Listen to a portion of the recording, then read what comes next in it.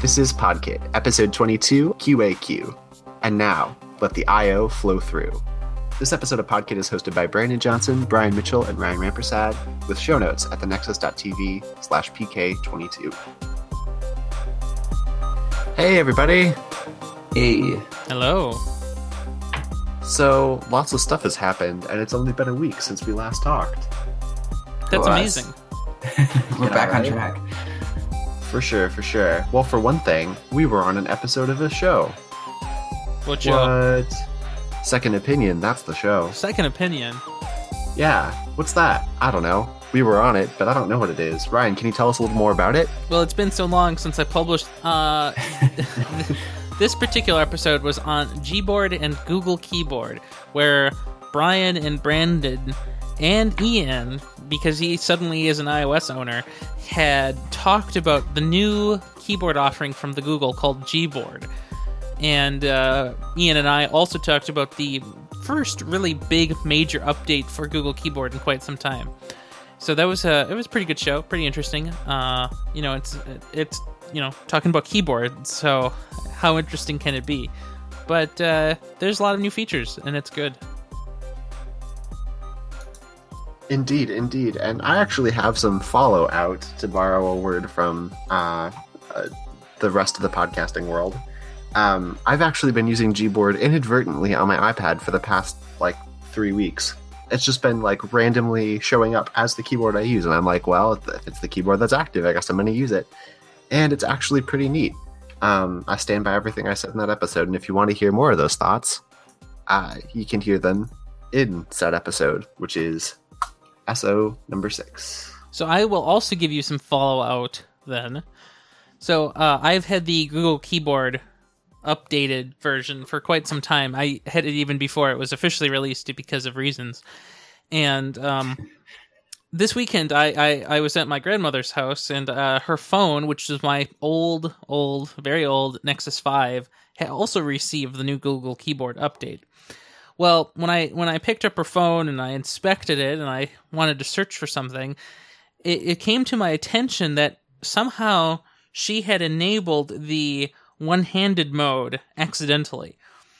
So in the new keyboard, if you long hold on the enter key thing and you swipe in a particular way, it will just one hand your keyboard to the left or the right.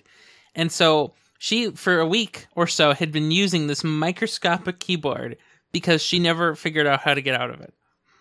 And it's not like cancel or anything. It's just some arrows. So that was amusing. So in addition to follow out, which I can also say, I use Gboard on my iPad now. So going well, no complaints. We do have some follow up from 3 days ago from Andrew Bailey saying, "Hi Ryan, it's me again. Long time no podcast. Your job sounds identical to Steven's, except he uses .NET instead." Well, that's great. I unfortunately I don't know .NET anymore. I used to, but it's all changed since I was a young person. Also, I have no idea how you get any of that feedback because I certainly do not. It goes right to my junk folder, and I just keep it there until we record the next episode. I really should investigate because I don't get any of this. Yeah, I wonder. Hey, look. Okay. Yeah, I didn't notice that either because I guess I had the same thing. I should probably go to Gmail. What was the title of the secret email? It was podkit-the-nexus.tv contact form. Yeah, never got it. I don't know. Haunted. So is this because so Gmail says that it's considered spam because it's in violation of Google's recommended email sender guidelines? I'm sure which it includes is. Things like using a consistent IP address to send bulk mail, keeping valid reverse DNS records from the IP address from which you send mail pointing to your domain. I have all of that. And signing messages with DKIM. I might not have that. publishing an SPF record. I should have that. Sounds like that has something to do with sunscreen. I could be wrong. Could. And then publishing a DMARC policy, which is You know what I hate about email? That it sucks. same. Yeah. Cool. So If I'm we going to ever- go with the route of Yeah. adding the Nexus feedback to my contacts, and maybe it'll show that to me now instead of auto junket. But we'll see. So let's see here. What else do we have on our list? Do we want to talk about my stuff or some cool other stuff? No, we should talk about your stuff first, and then that will be a great lead into the other stuff. Okay, so Perfect. I've been thinking about making a new blog, and everybody is rejoicing at home Yay. right now, I think. And so it turns out whenever I work on code, you experience problems, you experience issues, you find solutions, or you don't find solutions and you have to make workarounds yourself. And then, then what? So then what you should do, ideally, is write about it so that other people don't have to struggle with all of what you did. And one of the reasons I want to do this is because at work, we use Java. And I don't know if either of you have never noticed this, but Java and sort of probably .NET and in general enterprisey languages like Java and .NET, it seems to me like, unlike PHP and JavaScript and Rust and Go, new languages and languages that aren't so entrenched in the enterprise, Yeah. there's almost nothing written about them publicly by normal people. Mhm. So when I've been working on Spring Boot stuff, and Spring Boot is a framework similar to Laravel or Django, or so it's a web framework. Mm-hmm. When I look at this and I try to find people writing about it for error messages or examples or code samples, it's just a big black hole. It's pretty much empty. On GitHub, Agreed. if I were to type in repository examples PHP, I would get 100,000 suggestions. If I did the same thing with Java, I'd maybe get like 6,000. Mhm. Yep. And they'd all be something different. Well, So something, actually, not the thing you were looking for. in my experience, they're almost all identical, because what happens is Yep. people will fork the thing on GitHub or copy the code to follow the tutorial and have it on GitHub, and then it's the same incomplete code that's useless. Right, exactly. So it's all not the thing that you were looking for. Yeah, it's all not But the thing. it's so- the same thing. I But want you can pick your favorite fork and just go off of that one instead. yeah, but they're all incomplete. They're all not my favorite. Yep. Pull request all of them to make it complete. Well, Every single one. I mean, I guess I could, but I feel like That wouldn't be good. I feel like it won't work. So I guess what I was talking to somebody at work the other day, and I was explaining to them what I think about the culture of what we do. So we're consultants, and I know we're supposed to be working for a client, but I think as people who write code in the modern world, we should also be contributing back to the community. Like when I think about the JavaScript community, I think about the JavaScript IRC channel. I think about all of the JavaScript blogs.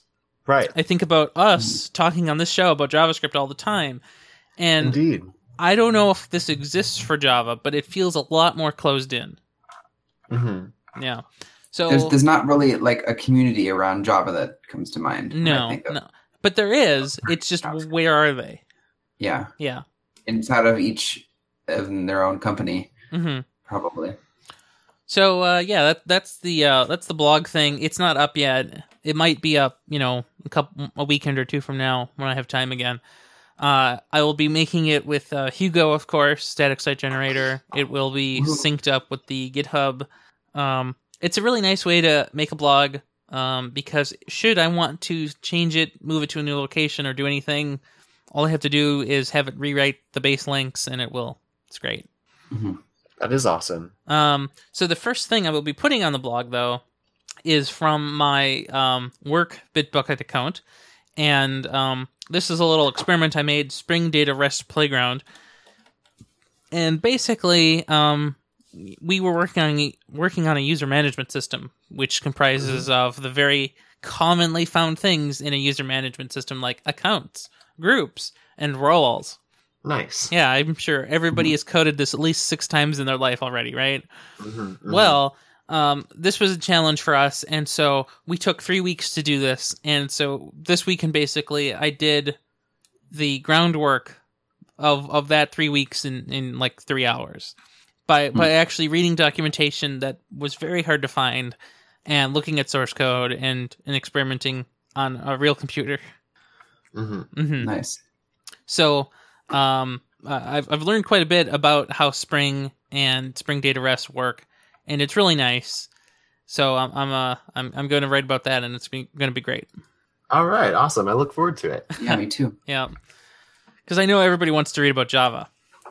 No, seriously though, and it's kind of funny too. Just as I'm tidying up my work with Spring in particular, this is very much the same thing that I have found with that. Anytime you try to learn anything about it, it's immediately everyone points you to the same, as you mentioned, incomplete code samples, and it's going to be really cool to see you putting your awesome documentarian mind towards it, because that'll be good. So one of the things, I'm sure I can't spill the beans. I mean, I'm not spewing work related secrets here for either our client or for Dougherty, but one thing I can do is I can abstract pretty heavily what we're doing, and accounts, groups, and roles. Those are all really common things, and it's an application for an API that everybody will have seen or will need eventually.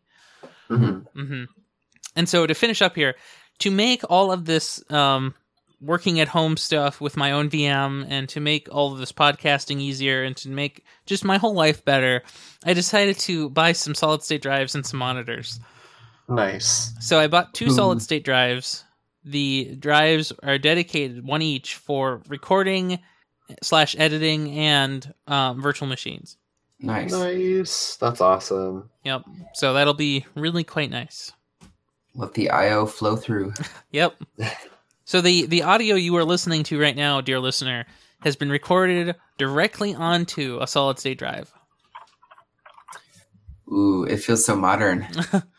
Yeah. Doesn't Indeed. it feel so fast? Super speedy. Well, hey, while we're talking about new things, relatively recent things, I was at a place last week. I heard that. That place is called San Francisco, and there's some fun stuff there. The first one I thought was really interesting, and this kind of gets into a philosophical discussion we've planned to have for some time now, and that is Agile. Agile is a thing that is really in vogue for project management philosophy. Whether you are it kind of sprung out of the software development side of the world, but I've seen it in other places too, which is kind of neat, sort of, depending on how you feel about Agile. Now, I don't believe, correct me if I'm wrong, but I don't believe we've had this conversation yet on the show. No, we have not. I don't think so, no. Well, Agile is kind of a polarizing thing in some cases too, because Agile and its many implementations can have some weird side effects or don't always work for every sort of team. Like many sort of project management methodologies, they don't work for everybody. But this conference I was at was really interesting because they had this whole section of the day one keynote about how agility helps this company do their thing. So yeah, we've got some links into the basics of what Agile is there, which is neat. Basically, the point is to iterate a lot, work on small teams, and be ready to change things drastically if you need to. But hopefully the point is if you iterate enough, you won't need to make drastic changes. You'll only need to make small changes. Does that sound about right? Yeah. So I would always build in the comparison to, between now and the old days where you had the waterfall, where you did all the planning, or you did all the requirements, you did all the planning, you did all the code writing, you did all the testing, and you did all of the delivering in that order, and that's it. Versus Agile as a design method where you iterate a little bit, you get more requirements, you show it off, you refine, you iterate, and you repeat. Right, exactly. So I worked on a team that used a method that's a slightly modified kind of agile strategy called Kanban or Kanban. Yep. Never. I don't know if you guys have ever run into that. I have. I don't even know if we've ever talked to this at some point. I've heard of it. I don't remember how it works. Yeah. Well, do I have a Wikipedia article for you? It's it came out of Toyota actually, and it seems almost indistinguishable from Scrum. Yes. Or the way that we were doing Scrum. Yeah. But it also is kind of nicer because the cognitive load of it's a little bit easier, I guess I'd say, because you have on my team in particular, we have the kind of weird situation of everybody, all of the full-timers at least, essentially have the same role. We didn't really have like a different QA team. Mm-hmm. But what just happened is if one person did the development on it, another person would do the QA on it. Right, of course. So as a result, like when something would be in QA, everyone would have like their QA queue. Oh wow, that's okay. The stuff that they were supposed to test, the stuff that they were supposed to review, and then it would be approved if it were approved, and then it would move out into the world. But one of the interesting things about Kanban is that it actually essentially everything is in your backlog. Yep. And that's nicer to us than Scrum, which has a separate backlog, because essentially the trick with Scrum is that it's very difficult for us to put something on deck, because on deck things, so things that we're about ready to start working on, almost always just end up going back into the backlog anyhow, because times change, requirements change. Mm-hmm. Stuff like that. I don't know what you guys' experiences have been with Agile and these other kind of methods, but I think now would be an interesting time if you guys want to talk about that to do so. Sure.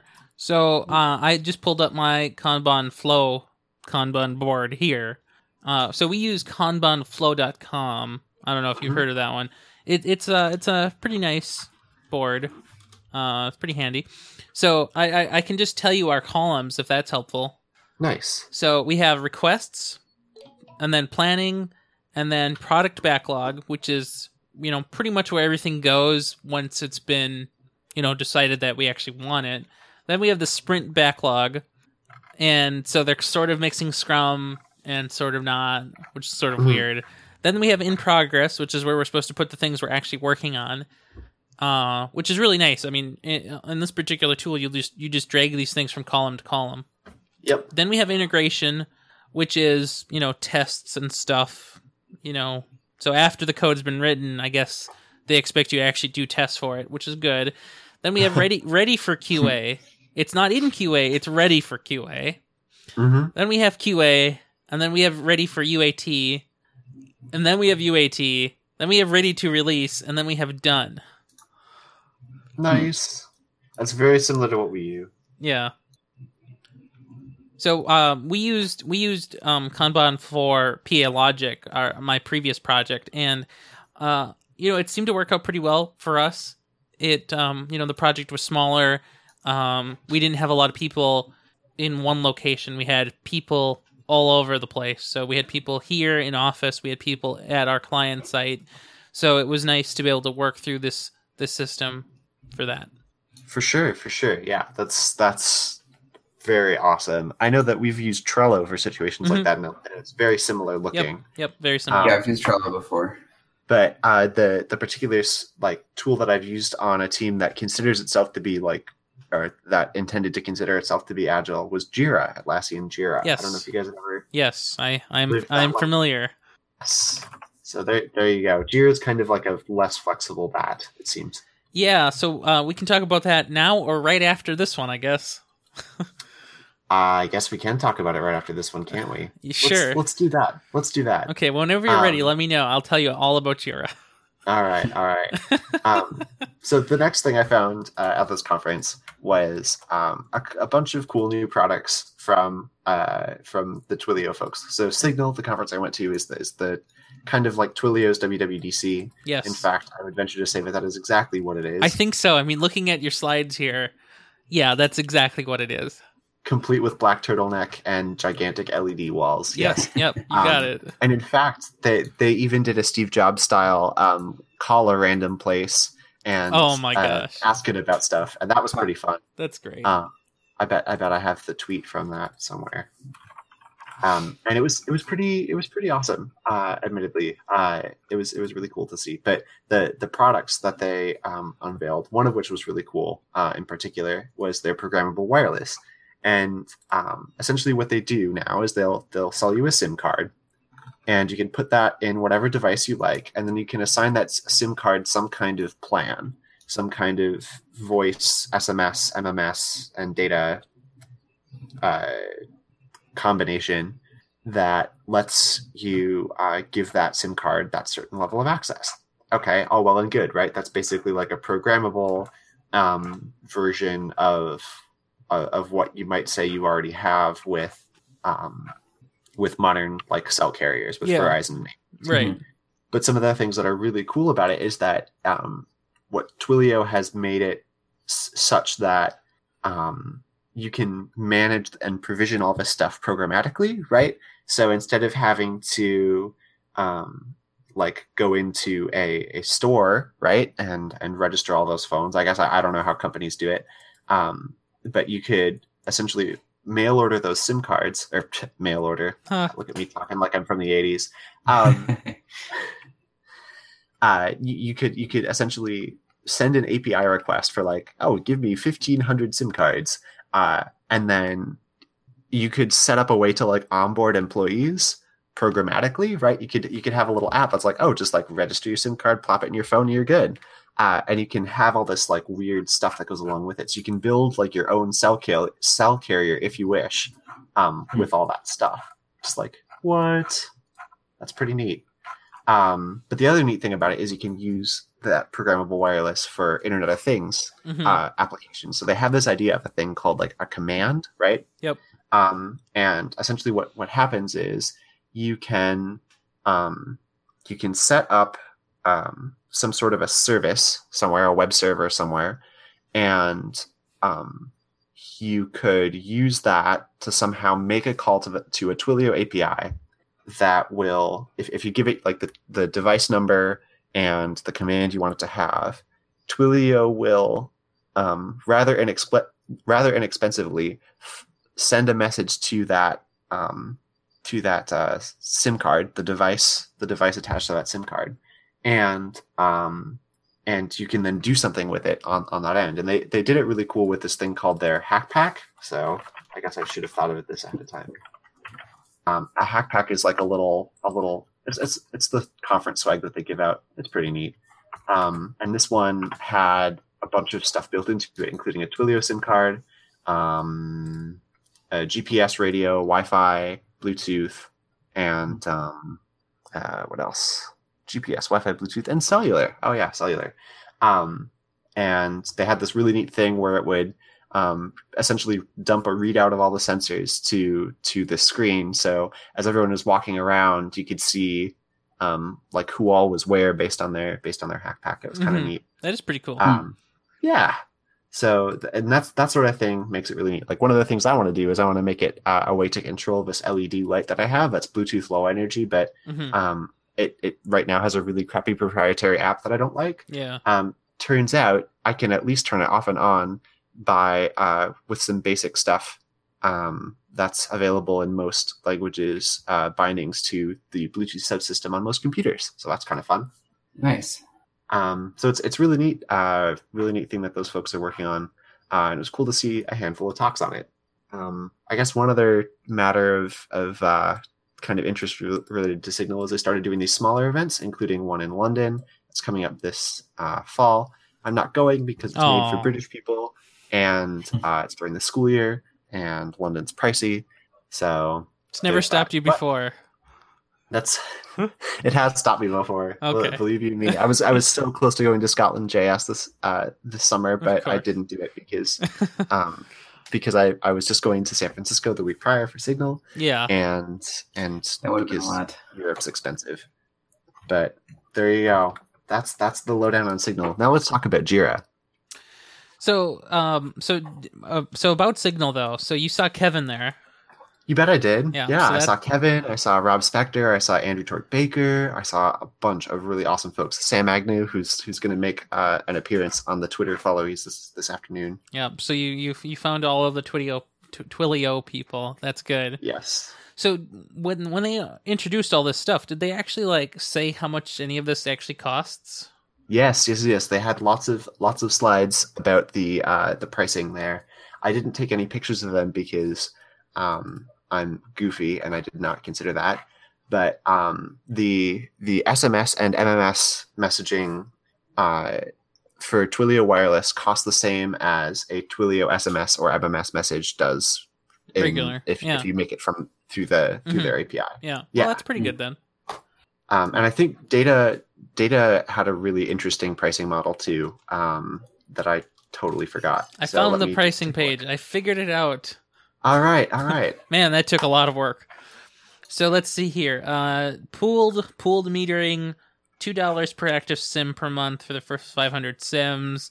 Data starting at 10 cents a megabyte. Individual meeting is available. Yeah, okay, that's cool. Usage pricing, yeah, well, that's pretty cool. Right, it's like not too shabby when you think about it. The one trick is that it's all based on T-Mobile in the US right now, which means that it's not going to work very well for me. Well, I think it's, if you're a big business or if you're an IoT and big business. I mean, if you're a small business and you're doing IoT and you don't want to make any of this stuff yourself and you don't have that kind of infrastructure, obviously, this is good enough because a startup will probably be in a major city somewhere with T-Mobile support. Right. That's for sure. They're not going to be out in the middle of nowhere like this kid. Yeah. But so that is that's a pretty neat thing. And the nice thing about the SIM card that's in the Hack Pack is that they've already have it set up with a certain kind of app. And if I wanted to develop a different application for that Hack Pack, I'd have to unhook the SIM and put it to my account, which makes sense. Mm-hmm. But theirs is pretty neat as is. So I'll probably just plug it in and be like, hey, look, it works. That's kind of nice for a little while. Yeah. But also Jira. So Jira. So if you don't know what Jira is the I don't know what you would call it. It's sort of like the what are you working on right now product from Atlassian, also known as the people who make Bitbucket. So Jira has a bunch of different components to it. So I guess the most common one, though, is the thing that won't open here, also known as what they call the Rapid Board. Ah, yes. Okay, come on, Jira, open. Good work, thank you. So we are currently in Sprint 8 at work. So this is for more of a scrummy kind of, workflow. Is that what they call it? Yeah. So in our Jira, we have 3 columns. We have to do, in progress, and done, which is sort of sad because I wish we had more granularity in the status, like almost done, or not going to get done, or super, what were we thinking when we put this on here? Yeah, right? Yeah, right. Yeah. Oh, yeah, right. So let me scroll down here to my group section, 565. Wow, these aren't in order anymore. So each group gets I guess we get a story, and then we take the story and we make tasks for the story, and then we go and do it. So the story, that's the dream. The story gets a task, and then there are subtasks in that task. So I was in the group working on user management. So we have things like build out our database API, build out our LDAP API, make integration tests, make our web UI, and stuff like that. And so I don't mind Jira. It's good enough anyway. But I wish there was more flexibility in the things that I could do. So if I wanted to have a list of tasks, it would be really great if I could order them in the priority that I want them to be done in. And I can't really. I can move them up and down one at a time. So if I have something in slot 12, it would take 20 clicks to move it up to slot 1. Not ideal. Right. Well, Jira definitely seems like one of those tools that's like, it's not really for you. It's No. for the team. It's not for you. Yeah. Yeah, It's just like, it's almost not even really for the team, to be honest. that's true. That's true. So one of the things that at work, every sprint we have a retrospective, and everybody says, "Well, I wish everybody was updating their Jira tasks more often." And I think that you could just look at Git and you could just look at the Bitbucket account. You have all of the history. You can tell what we're doing. Yep. So I kind of wish there was some more integration between Jira and Bitbucket. And then, of course, we also have Confluence, which is our wiki. So we put all of the wiki stuff on the Confluence. Mm-hmm.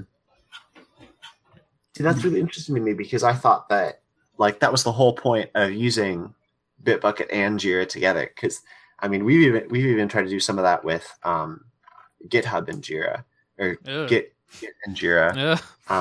Yeah, right. So, well, I guess there is some integration. So when we start a new sprint, we can click on create branch, and so then Jira will create the branch in Bitbucket for this task to be worked on. But and I guess we could, in theory, if we were being so diligent, and we're not, we could for each subtask make another branch.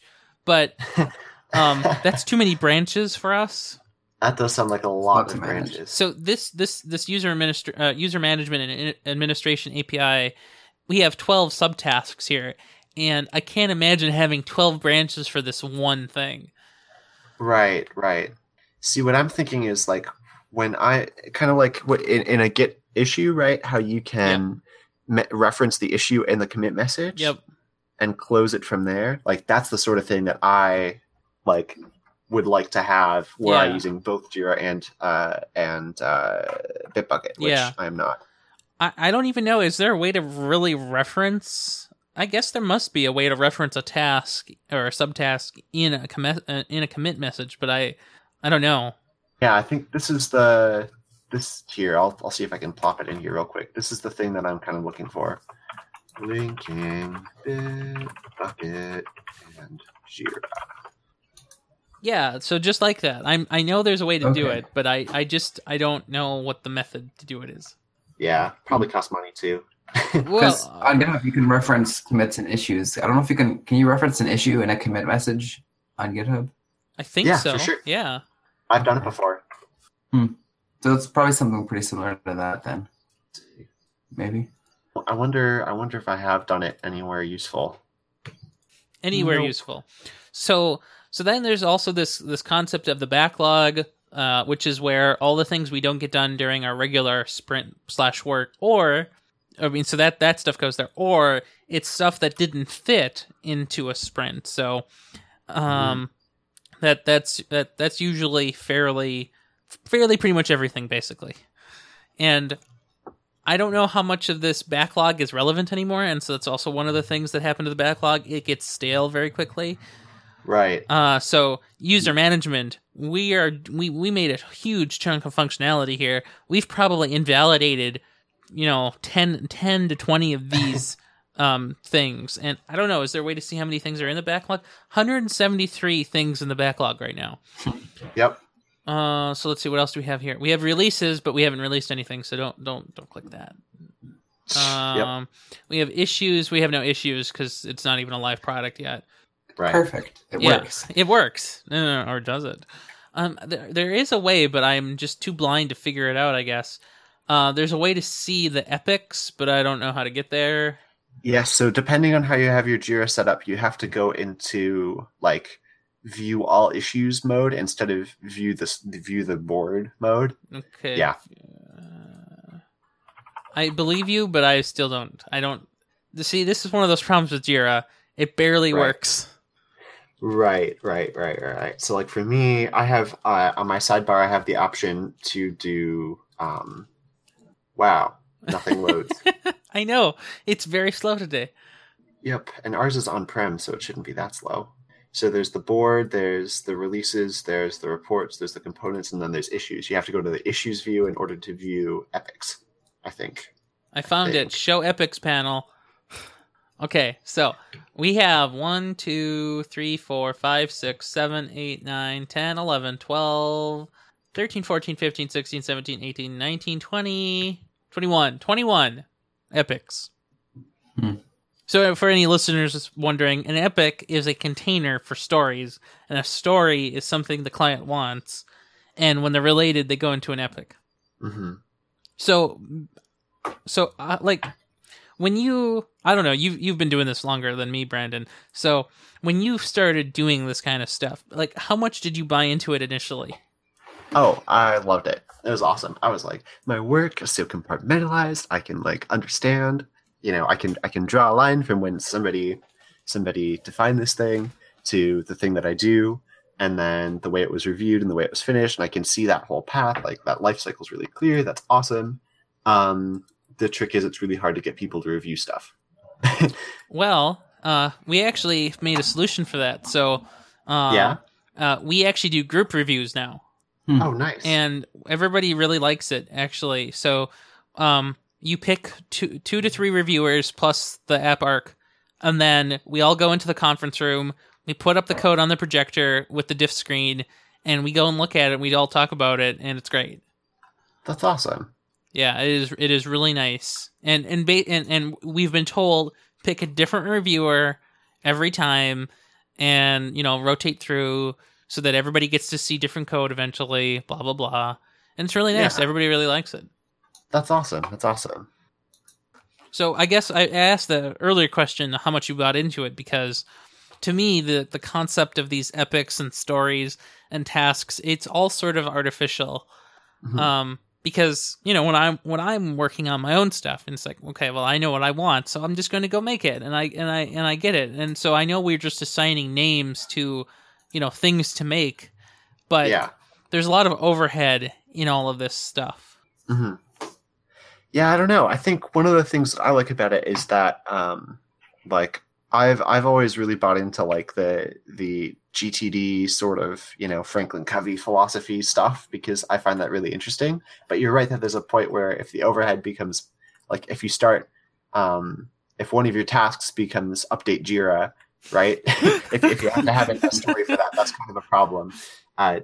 As a user, I want Jira to be updated so that everybody is always on task. No, that's not a story. Stop it. And literally in every retro, somebody writes down, I wish the tasks were updated more frequently. And it's like, go away. We're busy. Yep. There's nothing for it. There's nothing for it. Yeah. And see, that's why the daily stand-up meetings are so awesome, I feel, is because a lot of times what we'll do is we'll just like, okay, look at everything in to-do, tell us about what's in to-do, and if it's not in to-do, we'll move it back to the backlog. I guess our stand-ups are a little different. So because we have a 2-week sprint, we know pretty much what we're working on. We're assigned a fairly large chunk of do this, and then the subtasks take care of the what am I doing context. Mm-hmm. And so we never really have anything to do from the backlog unless we get done early. See, for us, everything is in the backlog. So, yeah. Well, so when we do sprint planning, we make new things to do for that week and a half time period. And then if we're bored, we go through the backlog and do stuff. Or we just cancel stuff outright because we ended up doing it in that week's work. Gotcha.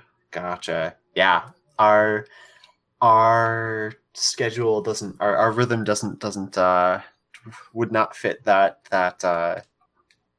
plan, but that's a-okay. Yeah. I don't know. I'm still reluctant. So my thoughts on all of this are yes, as the not worker. I got some training and things on Agile at where I interned last summer, but it was more me and the other intern working on our own. Nothing super duper formal. We did a little Agile-ness for a week, a little more of a sprint where we had the rest of the team working for us. But other than that, I look forward to doing this all in the future.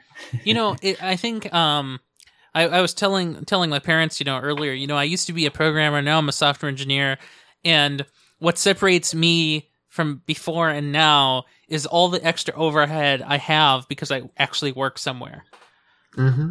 and so it's weird to me that I have to now, talk to people about the meta process of what we're doing. Right. And that's one of the things that I find really fascinating about it. It is fascinating, but it's also annoying. Nope. Understood.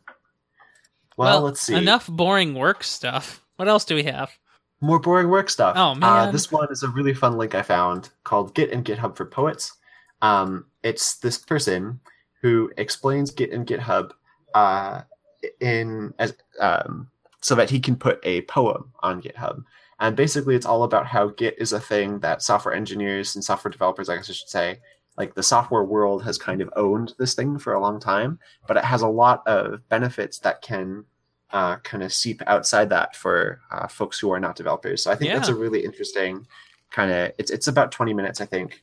But it's a pretty neat way to like talk through the way that I think somebody's running a blender. Sorry about that. Not a problem.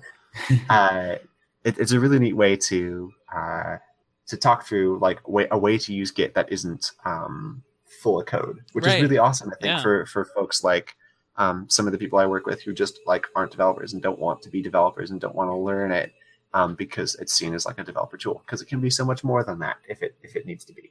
I really like his video setup. Like he has a podium with his laptop or Mac, presumably, and then he has the green screen, and then he must have monitors on the side so that he can see when he points to things on the screen, but looking the other way. Right. What a nice Isn't setup. that awesome? Yeah. That's cool. So have you ever used... for that. Mm-hmm. So have either of you ever used Git for a non-code thing? I'm resume on Git right now. That's debatably code because it's LaTeX. Yeah, that might as well be code.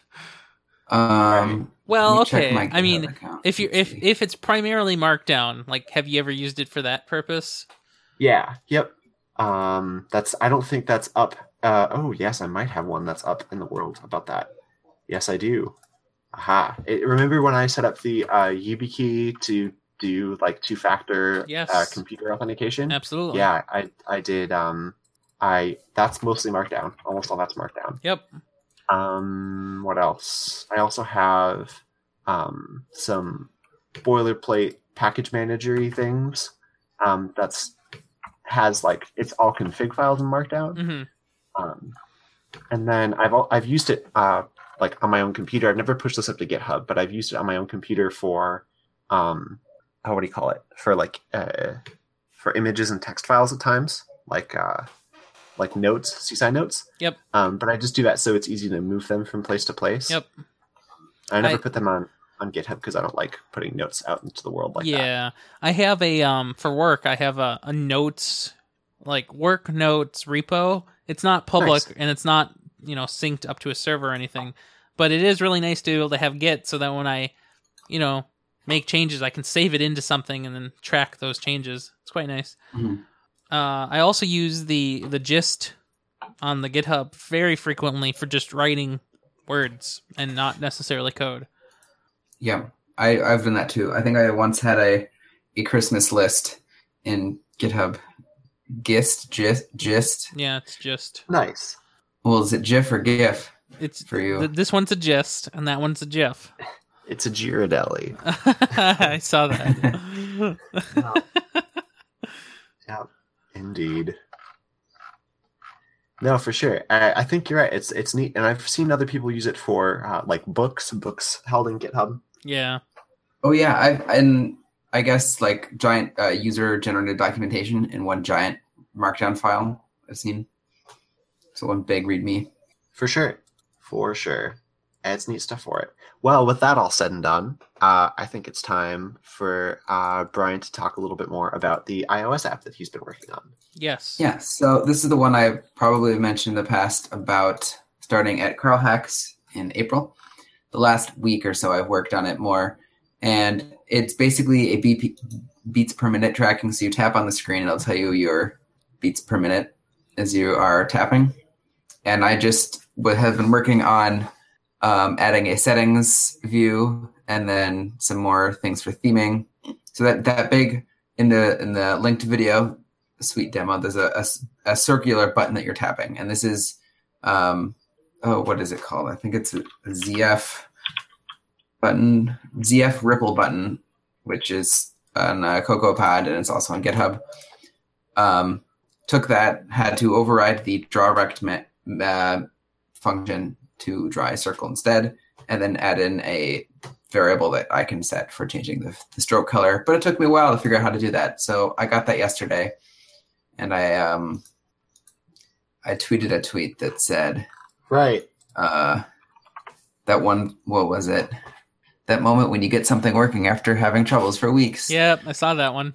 That's what that was, set in the color of that button. So something very simple, but making progress. I built I set up a little site on getbpm.xyz using some GitHub Pages template.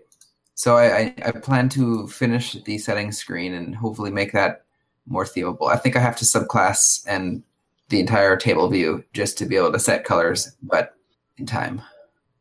So yeah, coming soon to the App Store near you. Hopefully by the end of the summer. Wait, so is it going to be at the App Store in Rosedale, or is wait? I mean, maybe if it's featured Apple. I don't think anyone's going to really want this app, but it's something fun to do. So do you have an icon? Oh, I do.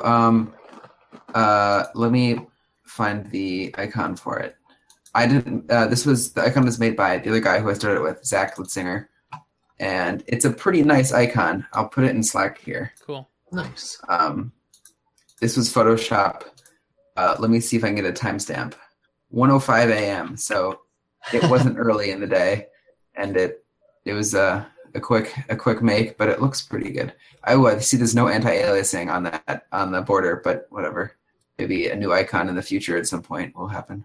Oh, that's awesome though. So cool that you both made it in such short time. That's the fun part of hackathons. Yeah, it's come along quite a bit since basically having a button that's not a toggle and having a table that's dynamically filled with themes, and more to come too. Will be nice. Yeah, that icon is fantastic. I like it a lot. Yeah. So that's what I got. What do you say? Should we move on to everyone's favorite segment, where we talk about the people we followed on Twitter? Yes, right. Let's do that. All right. I followed DigitalOcean because I bought a VPS last week. Yay! Nice. Or right after we recorded the last show, I bought it, and I figured out Docker, and now my weather bots are deployed via Docker on my VPS. I call it Mir because it's a remote server, like a satellite, but hopefully it doesn't crash and burn. If I buy another VPS in the future, I will call it ISS. And after a small amount or a single crash, which was just a poor, I had a comp file support for WeatherBot, so I could more easily manage it via Docker. Messed up a line, so it crashed once, but otherwise it's been the same Python script running for 6 days, and it has not died yet, so that's good. So was it worth it? Yeah. Yeah, I think so. It's nice not having, or just knowing that 18 hours a day is all it can run. Because Heroku throttles, and I don't want to pay $7 per month per Twitter account. So, yeah, it's nice having it up all the time. I don't really know what else I'll use this VPS for. You'll find it. It's not using much, or it's not using many resources, because this bot sleeps for 3 minutes, runs for a couple seconds, and sleeps again. So, it starts with a couple of bots, and then it starts with a VPS, and then they take over the world. Yeah, we'll see how long it lasts. So you bought the smallest DigitalOcean slice, right? Using your promo code. Woo-hoo! So my first 2 months are free, and then after 5, you'll get $25 credit. Something like that, maybe. I don't know. Cool. And I added. I liked your affiliate links on your website, so I added affiliate links on mine. I feel sort of terrible for putting them there, but it turns out that I think it's a good thing to have them. I mean, you having them there prompted me to use it, so you just gained $25 by having them there, so that's pretty good. Right, and one of the things that I'm struggling with though is trying to figure out what services have them, and Dropbox has it. Oh, Dropbox, okay, I never used that, but I could put it there. I have Dropbox and DigitalOcean on mine. I know Amazon has affiliate links for any product really, but Yeah, that's harder. and I didn't. You have to generate it on a product by product basis, right? Yeah. I don't want to do that. And I think Google gets aggressive in terms of when a result shows up on its site if you have affiliate links for everything. Yeah. Hmm. Well, I don't know if Google will know that these are necessarily affiliate links because they're redirecting through my HTTPS adapt to work redirector thing. Okay.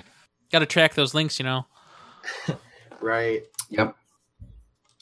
I know the DigitalOcean one track or tells you how many people have clicked it. So that's kind of nice. But For sure. Well, Ryan. cool. That's all for me. So, Ryan, do you have any new Twitter followees? Me? No, I don't. Okay. I don't follow a lot of people. All right. Well, it sounds like it's time for me to talk through my Twitter followees. It is. And as usual, I have 80 million. But I culled them down to just a handful of folks who I met at Signal that were really cool. As is tradition, I think I did this same thing last year at Signal as well. So the first one is Katie Moe, who did a really awesome talk on APIs for cyborgs. So she talked about ways that you can, like people have NFC transponders built into their hand, for example, and you can build apps that take advantage of that. And it's really neat. She's a really cool person, and she did some really awesome stuff at the hackathon that they're calling Bash afterwards. So her Twitter account is really awesome. It's called Bash. Of course it is. And she's just a really awesome person whose Twitter account is worth following. Then there's this guy whose name is Dan Kilmer. He's actually from around town, from so I hear, around the Minneapolis and St. Paul area. In addition to being that cool person, he also works on the Authy team at Twilio, so he does a lot of two-factor authentication stuff. His talk was about how to implement essentially two-factor authentication in an application in like 20 minutes or less, and he did that like 3 times in his 45-minute talk. So it was pretty neat. And then the third followee I'm going to give a shout out to here is at Sagnew Shreds, who is Sam Agnew, who's a developer evangelist at Twilio. Really cool dude, and his hair is awesome. He introduced a bunch of the talks that I went to and is a generally cool person. Finally, we've got at JDAN, at JDan. It's Jordan. Jordan works for Khan Academy and is a total rock star. He built the A11 or totally the accessibility framework, accessibility testing framework for websites, and it is really awesome. I think I mentioned that at some point, but the reason why I'm pulling him back up here is because he had a bunch of funny tweets, and I love every last one of them, and they're going into the show notes right about now. I'm reading through one of his blog posts about making a website in making a web page in 2016. That's amusing. Right. Yeah, he's a goofball. Yep. Total rock star though. And that profile picture, like, just can't beat it. Not even once. Yep. So I guess that's about it for me. Going one over on the whole you can make up for me and Ryan's lack of followers. So I see you, Brandon, as of recording this, follow 2,199 people. And I feel like when I met you last summer, it was closer to 1,200. That's true. But my follower count has also increased substantially. I'm now at over 1,000 followers, which is different since last time we spoke. So you have all these followers, but why aren't they listening to the show and sending us feedback that neither of us can find? It might be because they're all bots. I hope not, but it might be because they're all bots. I think a lot of bots follow me. I think on my tech account of my 95 followers, probably 65 to 70 of them are bots. I have 3 no bots idea per person. Yeah, I have no idea how to count though. So there are lots of cool people, but yeah, some of them definitely seem like bots. Though actually, there are some real people in here too. I don't know. Yeah, lots of the people who actually follow me on Twitter are like people from the Minneapolis St. Paul area, but aren't necessarily super techie, and that's a-okay. But as a result, I think they kind of gloss over when I tweet about tech, and most of the time when my tech stuff gets read, it's because I'm at a conference and I use the hashtag. Yeah, but we'll see.